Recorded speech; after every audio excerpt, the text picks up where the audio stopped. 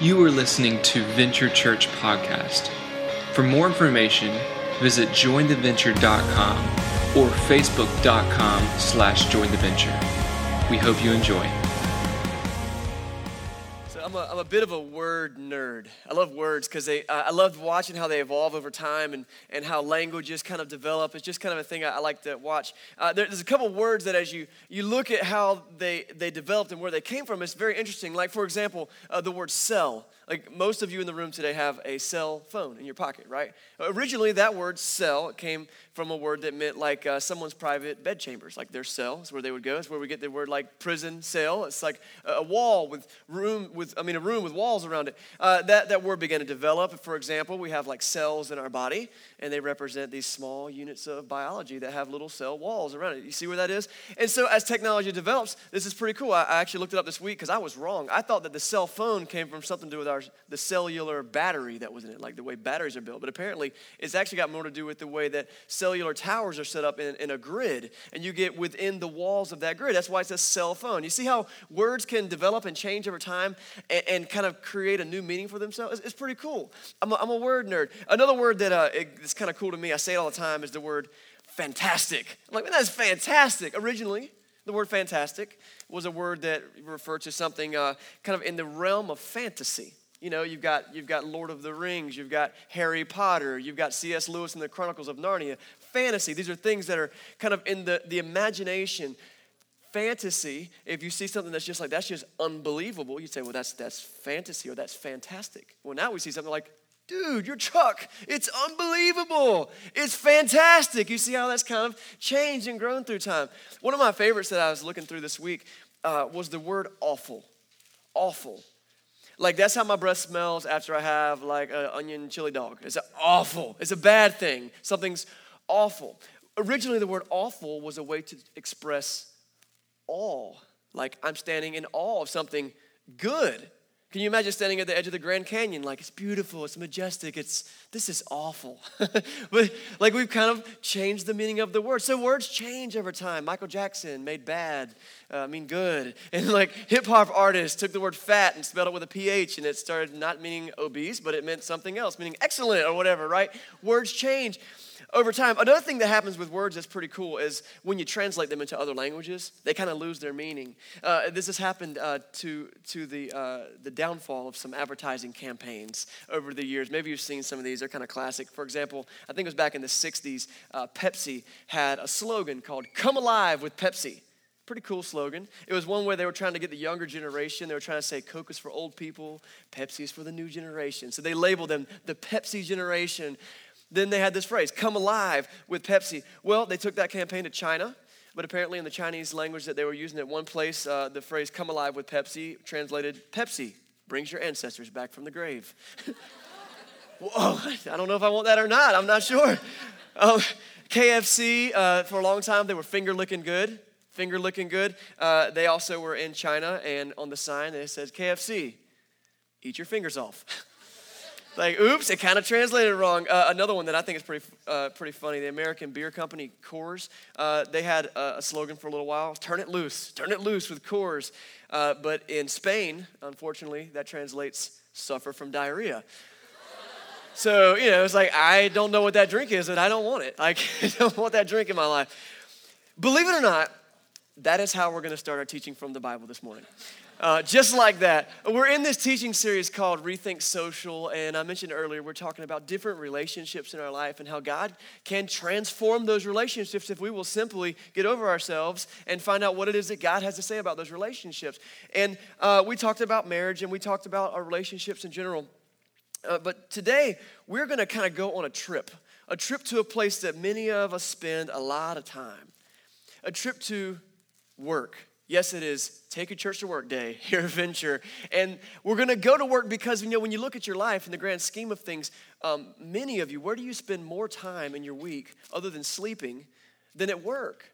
We spend a lot of time working, 40, 50, 60, sometimes 80 more hours a week doing work. And the reality is, if we're going to spend so much time there, surely God has something to say about what we do while we're there. What I want to do is basically establish this point. that God can transform what we do through our work. Whether it's the time that we spend, or more importantly, because this series is about Rethink Social, and it's the idea about relationships, also how we can transform the relationships we build through work, whether it's coworkers or clients, maybe it's customers, maybe it's just people that you come across in your everyday work. But the reality is the time that we spend at work encompasses a lot of our day, and it's really important to see what God might have to say about what we do with that time and with those people. And so that's what we're going to be diving into. So I started out this morning talking about words, right? Words, they have different meanings. They evolve through time. Translations are crazy. But I want to take a look at two specific words that denote work or occupation. My J-O-B, okay? Two words that we often use to describe that. And so if you're a note taker today, this would be the first thing that you'd want to make sure you get down, because these words are going to be vital for you. All right, the first word is this: vocation. Vocation. You familiar with that word? The word vocation is something we might call our job, okay? Put a pause on that, fold it up, stick it in the back of your head. We're going to look at it in just a second. The second word we're going to look at is profession. Profession. We get the word professional from profession. So vocation and profession. And we're going to go back between those two words, and I think that we can really learn something hidden within the clues of where these words came from as to what God might be able to do to transform work for us. Let's take a look at the word vocation. Vocation. It's normally seen as someone's occupation. But did you know that the word vocation originally comes from the idea of, well, let me tell you about the word vocation. It comes from the same word as the word voice. Like, think about vocal. We had some vocalists standing right here just a minute ago. Vocal, vocation, you hear that? It's about voice. So originally this word vocation actually comes from this idea of feeling like maybe you're hearing the voice of God on your life. It's your calling from God. And so you see the world and you see the thing that you most relate to and feel like, I could do this for God. I feel like God's calling me for this. And then that becomes your vocation. What you do with your life is your vocation. Isn't that interesting? It originally came from this idea of a calling from God, but now what you do with your life is your vocation, because that's just what we call it. The other word profession is interesting too, because the word profession was actually originally used by early Christians. It was the profession of what I believe about God comes out in how I work. I profess my faith through how I work. It's my profession. Actually, it also became the name of a list of religious rites that you would sign if you were going to become, say, a monk or something. And you're like, I'm going to sign my profession, because now this is my profession of my faith. I think that within the word vocation and profession, we find clues as to what it is that God can do with us in work. And so it's really interesting, because typically in our culture that we live in today, we take work and we put it over here, and then we take faith and we put it over here. There's this great dichotomy. It's like, well, these are the things I do spiritually, and I'm not really going to talk about those anywhere else. And so we've got this world over here that exists. It's our faith world, okay? This is, you go to church, you're here today, so you've done that at least once, and you've been to maybe a Bible study, maybe you're in a small group, maybe you pray occasionally, or you have spiritual conversations, but that's like, we're going to kind of put that over here. That's what our culture does. And then over here is everything else we do.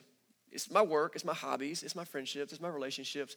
If you please, let's keep religion out of this, right? That's kind of, am I right? That's kind of how society views it. It's a dichotomy. There's two parts of it, faith and then everything else.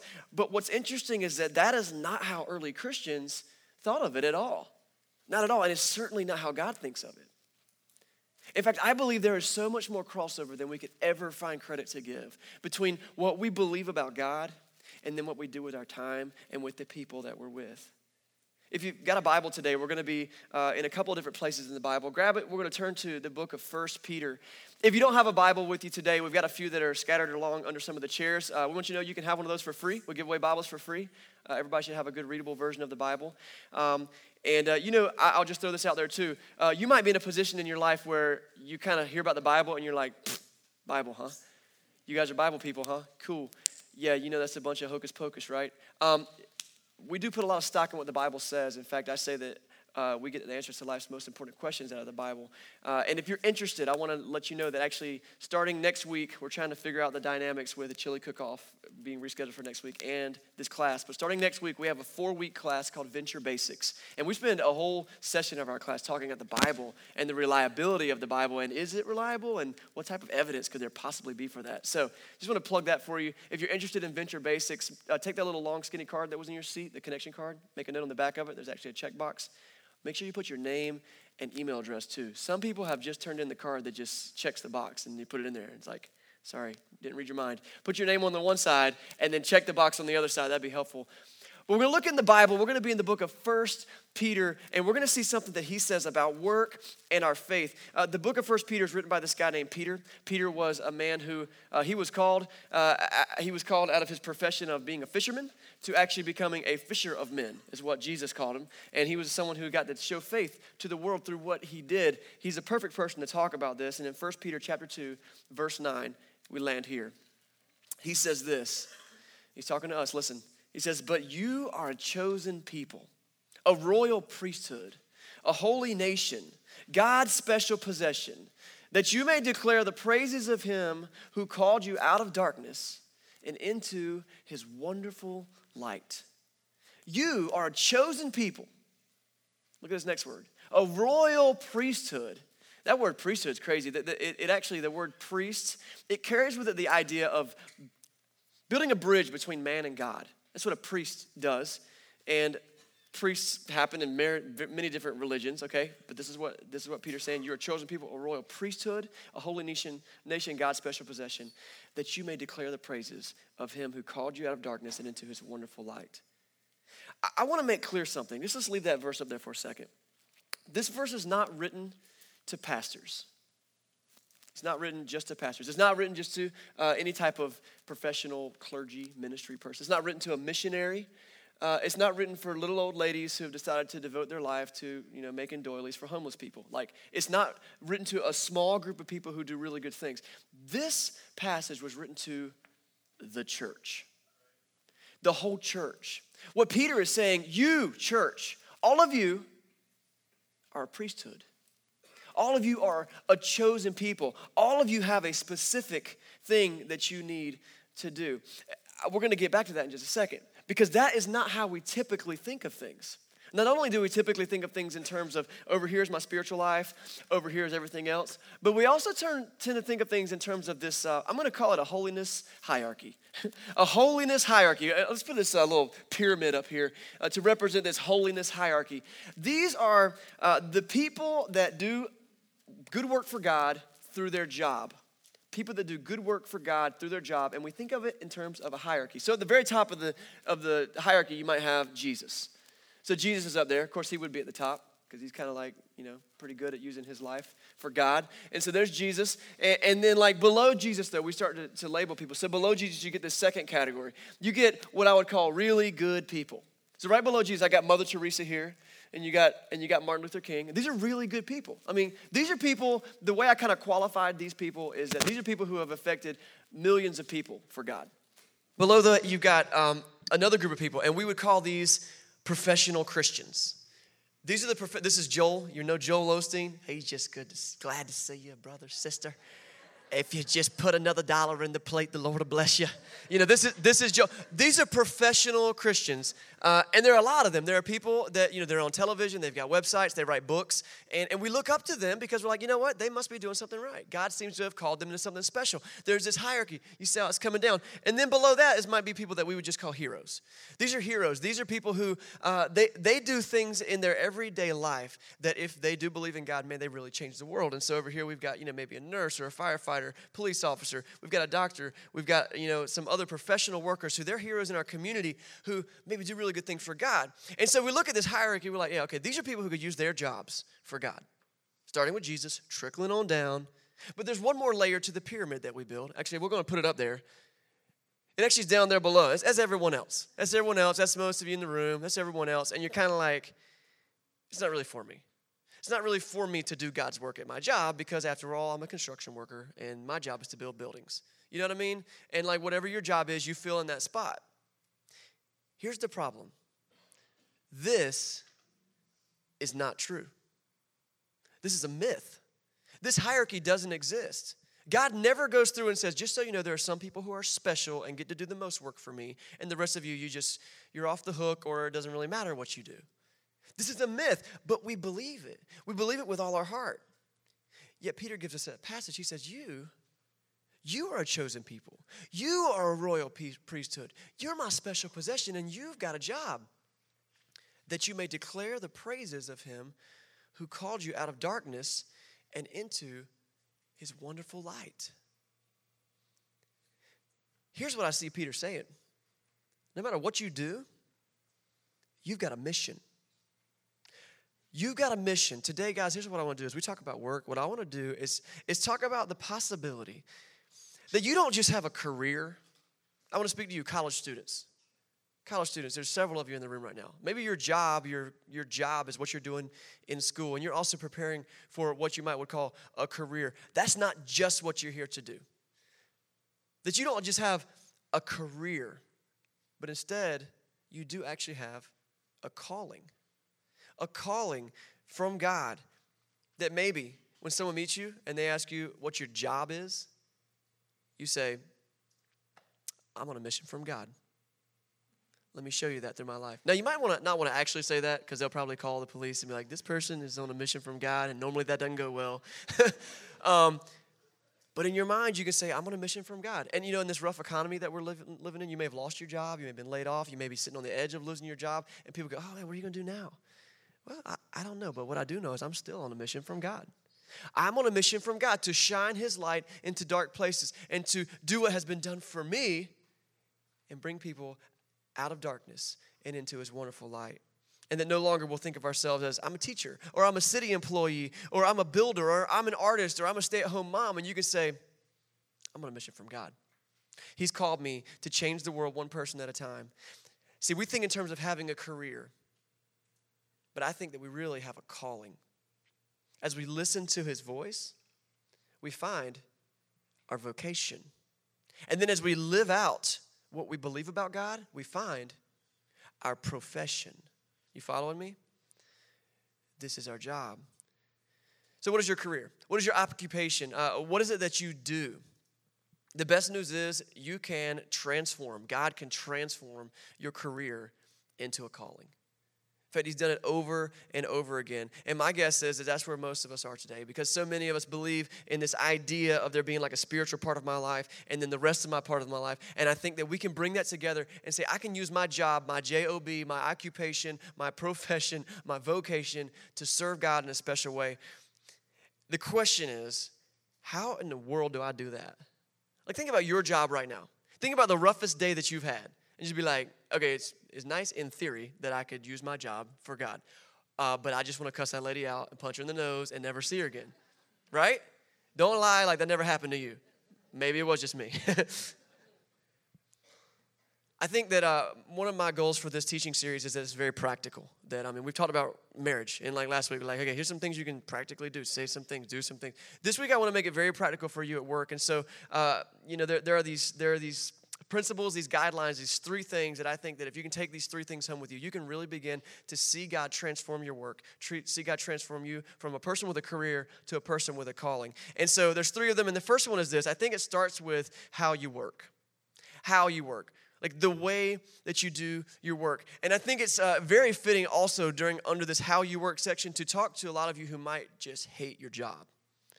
Because so often we get stuck with jobs we're just stuck in.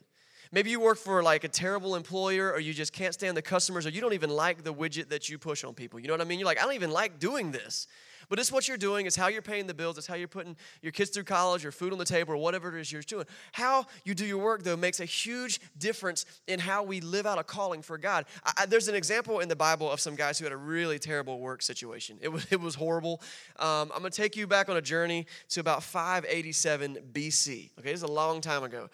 We talked about them a few weeks ago, but there was a few guys named Daniel, Shadrach, Meshach, and Abednego. And we find them in the book of Daniel, but we also find their story and some of their contemporaries spread out through the Old Testament of the Bible. Let me tell you about their bad work situation. They had a boss who was the king of Babylon.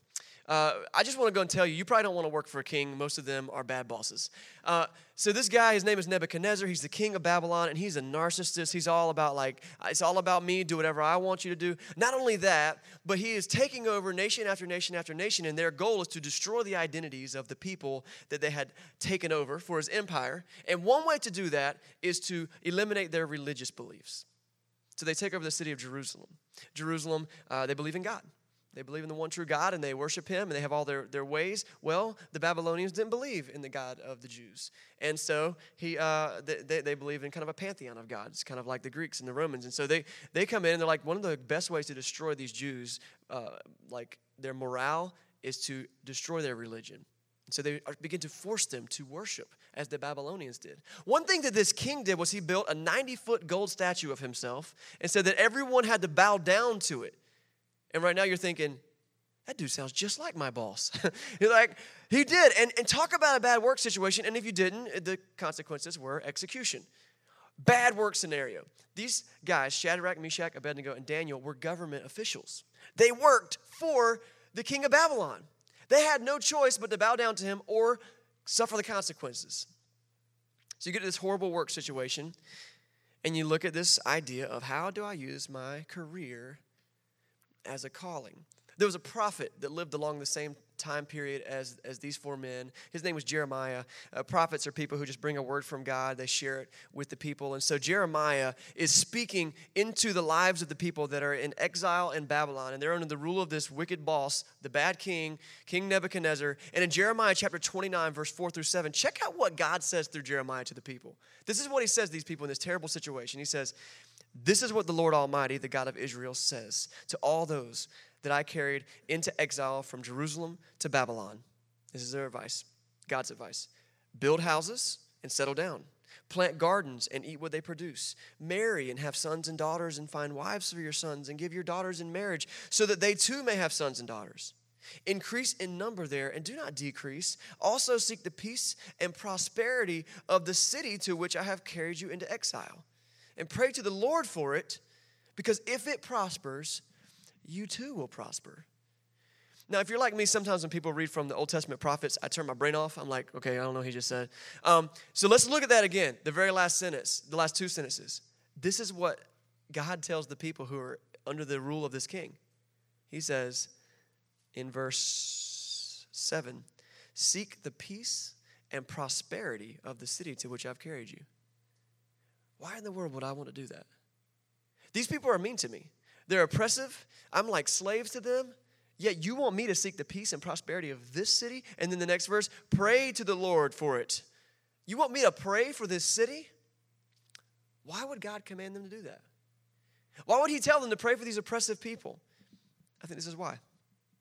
I believe it's because he had a calling for them.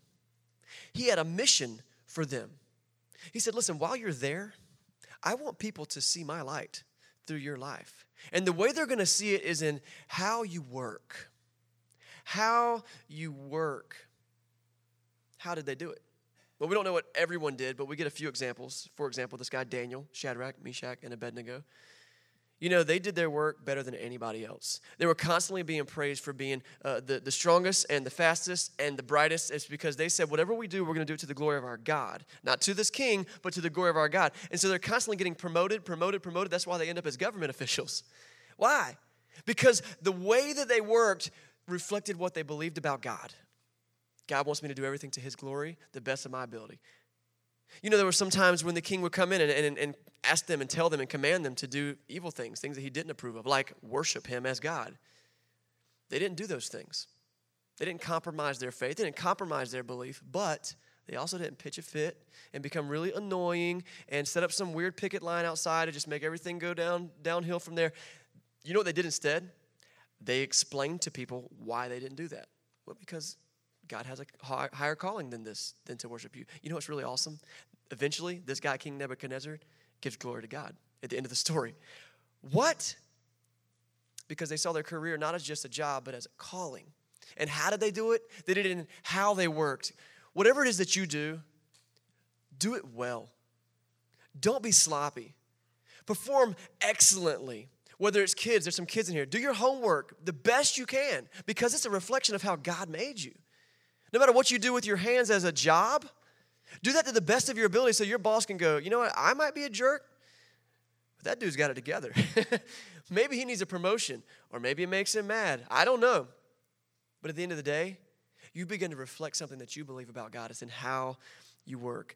I'm asking you, what is your impossible situation? What big God are you asking to be bowed down to? What big statue? Is it that your boss is this evil boss? Maybe. Is it some crazy coworker that you just can't stand? Maybe you just work with somebody that's just super irritating.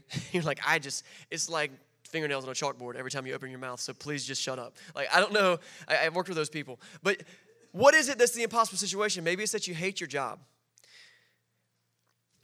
I'm not telling you don't go look for another job. If it's available and God wants you to have it, boom, take it.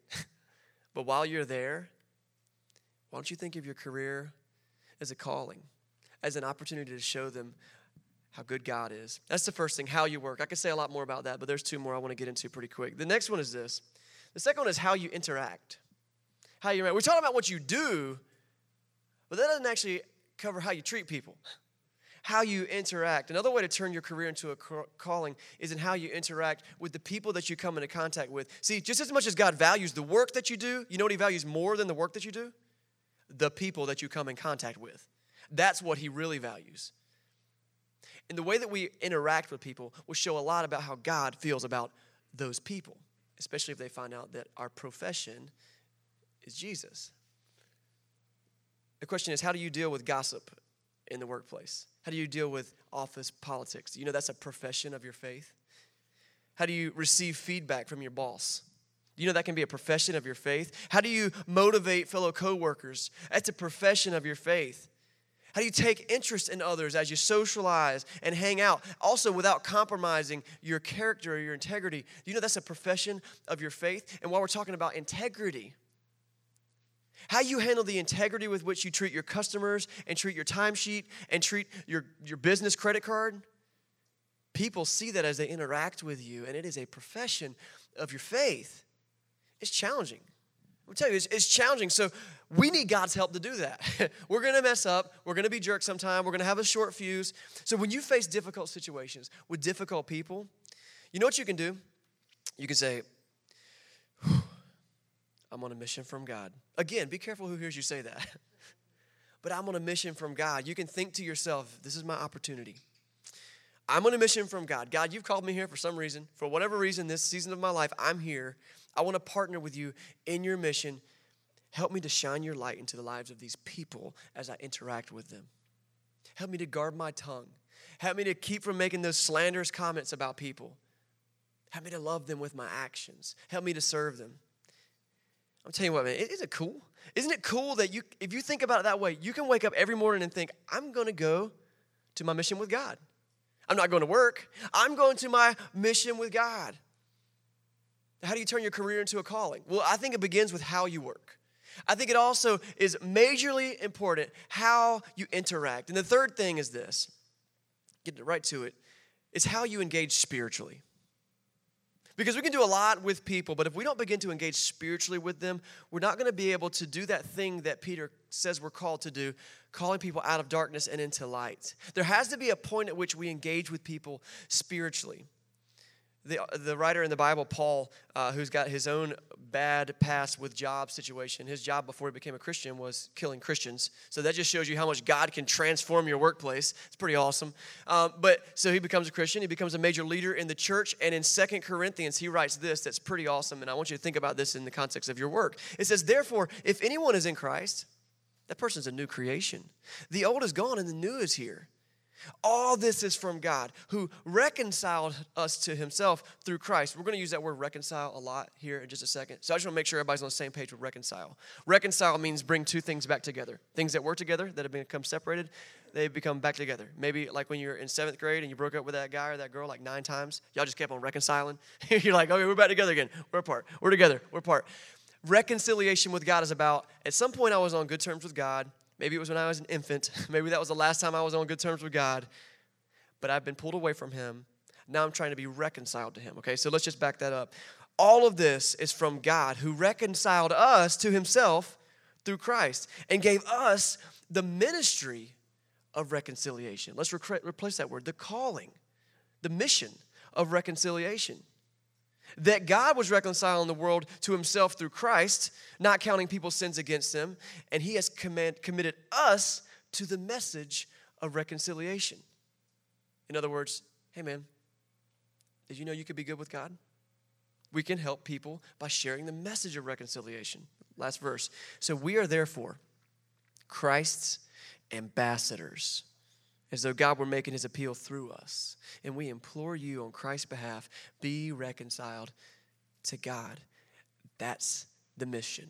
If you're a follower of Jesus here today, around here we call it being a God chaser, you are an ambassador for God. An ambassador is someone who represents their country in another country, their nation in another nation. If you were the ambassador to China from Japan, you wouldn't walk up into some government official's office in your pajamas and your slippers on and just kick back, hey, what's up, Mr. Kim? How you doing? You know, it's like just going off and talking. You're not going to disrespect him that way. When you're an ambassador for a nation, you carry the weight of your nation's dignity on your shoulders. You speak on behalf of your nation. We're not talking about international diplomacy here. We're talking about spiritual diplomacy. This is God saying, I want you to be my ambassador. I want you to go to help people reconcile to me. You've been given the ministry of reconciliation. You're an ambassador. And we're told here that we are ambassadors of Christ. And that means that you represent him to the world and to the people at your work. And you have this message of reconciliation to share with them. That God is for us. And that he loves us. And that you too can come out of whatever darkness you're in and into his light. I want to tell you for a second, you might be here this morning. We say all the time we want to be a church for people who maybe don't like church or haven't done church. You might have come with a friend or you just came in because it was too wet outside and you just want to go somewhere dry. I don't know. I want to be an ambassador of Christ to you real quick. I want to tell you, God loves you. And God wants you to seek him. And maybe you've got a lot of questions about God and a lot of doubts and a lot of fears. And I want you to know this is a safe place to bring all that. You don't have to check that at the door. Bring it right on in. Bring all your background, all your baggage. Have a seat. Grab a friend. Spend some time getting to know about this God who loves you. Because he totally wants to reconcile to you. He totally does. And those of us who have found that, we're ambassadors. You know, one thing that can prevent a lot of Christians from wanting to engage spiritually with people is that it's terrifying. Am I right? It is terrifying to try to go to somebody else and be like, hey, listen, I've written these 95 theses of all the things I believe about God, and I've nailed them to your office door, and I want you to just, when you get a moment, just tell me how you feel about that. Like that's, often we feel like that's what God's calling us to do, to walk in and just walk in. Oh, you know everything you do is a sin, right? Yeah, God hates you, you're going to hell. Yeah. Like that's the fear that we feel. That's the conversation that we're supposed to have with people. Not true. Another myth. Busted. I want to take a page out of Jesus' book and see how he began to have spiritual conversations with people. A lot of times we get in the mindset that we need to tell people stuff, and it's true. There are some things we need to tell them. But when we look at what Jesus does, he does tell, he does teach. But often when he meets people for the first time, he doesn't tell, he asks. It's pretty interesting. Did you know that the numbers may vary? I'm going to share some statistics with you real quick. They may vary depending on how you count, but this is generally the ballpark. You know that Jesus in the Bible was asked about 183 questions. People had questions for Jesus. About 183 times someone asked him a question. Do you know how many times in the Bible, at least, we have recorded of him directly answering a question that someone asked him? Someone asked him a question, and he directly answered it about 3 times. About 3 times did he say, okay, here's the absolute answer to that question. Boom. Now, Jesus did answer questions, and he did teach, and he did a lot of that. But in some of those same conversations, do you realize this? When Jesus was asked questions, do you realize that Jesus asked about 307 questions in the Bible? He directly answers 3. He asks about 300. And that's not to say that there aren't answers for the questions people were asking, but what it shows is Jesus engaging with someone relationally, asking questions. And you can get to some deep spiritual places by asking some simple questions like this. Hey, where'd you grow up? Yeah? Well, where'd your family come from? Really? Cool. What was your family like? Yeah? Neat. Did you guys ever were you like very religious growing up? Did you ever do church? My family does church right now. Yeah. What was that like for you? What are you passionate about? So you're asking questions that are starting to probe into someone's heart, someone's mind, someone's spirit, and you're not telling them any crazy big truth. What you're showing them is that you love them, that you want to have a relationship with them. You can ask questions that get a little deeper. So really, what's your spiritual background? What's your spiritual background? You ever wonder about God? What thoughts do you have about God? I'm curious. If you could do anything, what would you do? These questions invite people to talk about their own experiences and their deeper desires about life in a non-threatening way. It's the way we normally make friends. But when it comes to spiritual things, we're like, I don't want to get there. And here's a trick. Don't just ask questions. Listen. We've got to listen to what people are saying. Do you know there are so many things people could say to you as they answer the simple questions about their life? And you begin to see past the skin, past the facade, into who they really are. Maybe some struggles they're dealing with, maybe some doubts and fears that they have. And so you look them in the eyes and you can listen and you can ask follow-up questions. And if they don't talk about religion, if they don't talk about faith, I'm like, yeah, where'd you grow up? Cool. What's your favorite religious leader? Like, we don't go straight for the kill there. That's just ridiculous. Make a relationship out of it. Listen, and you don't have to correct anything someone says. Oh, yeah, what you just said, that's inaccurate according to the byproducts of my study. No, just listen to what they're saying. And while you're listening, you look for opportunities.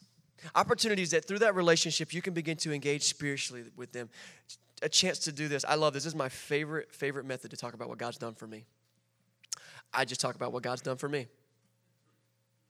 Yeah, I had a lot of pain in my life, and then this is how God has dealt with it. I've had some huge failures in my life. This is what God's done about it. Yeah, marriage isn't easy. You're right. But this is what God's helped me do with it. Parenting, yeah, who knows how to do that? This is what God's helped me do with it. I just say, this is what God has done for me. And what we've done is we've now engaged in conversation. And when we engage people spiritually, we can begin to look for opportunities to share our spiritual journey with them. And then there will come a point, if you're praying for them, if you care about them, if you love them, if the relationship is built, that you begin to invite them to come in deeper with you, where you are. Man, this is where I've been. I know. I'll tell you what, just come with me to my small group sometime. Come hang out. Just come hang out and chili with us next week. That'd be fun.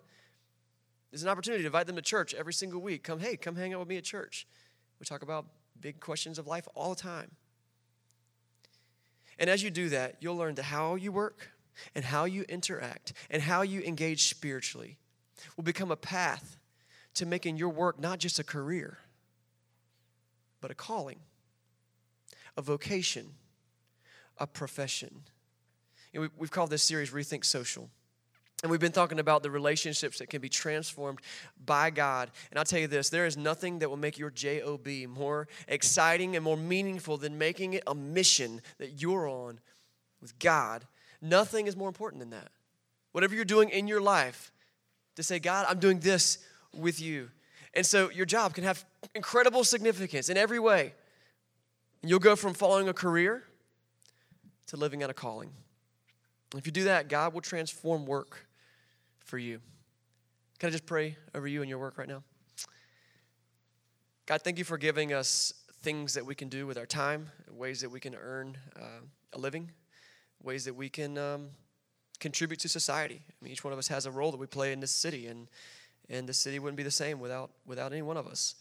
And so I just pray a big prayer of thank you for that opportunity. But God, as we think about our work, and it's so heavy on us every day, and sometimes we wake up and don't want to go, or maybe sometimes it's just really exciting. We do love work. Lord, I pray that it's not just about the work. I pray that it's about being on a mission with you, that we can help shine the light of your goodness into the darkness that is here in this city, in our friends' lives, in our families' lives, and say, man, you can transform us through our work. We love you. We pray this in Jesus' name. Amen.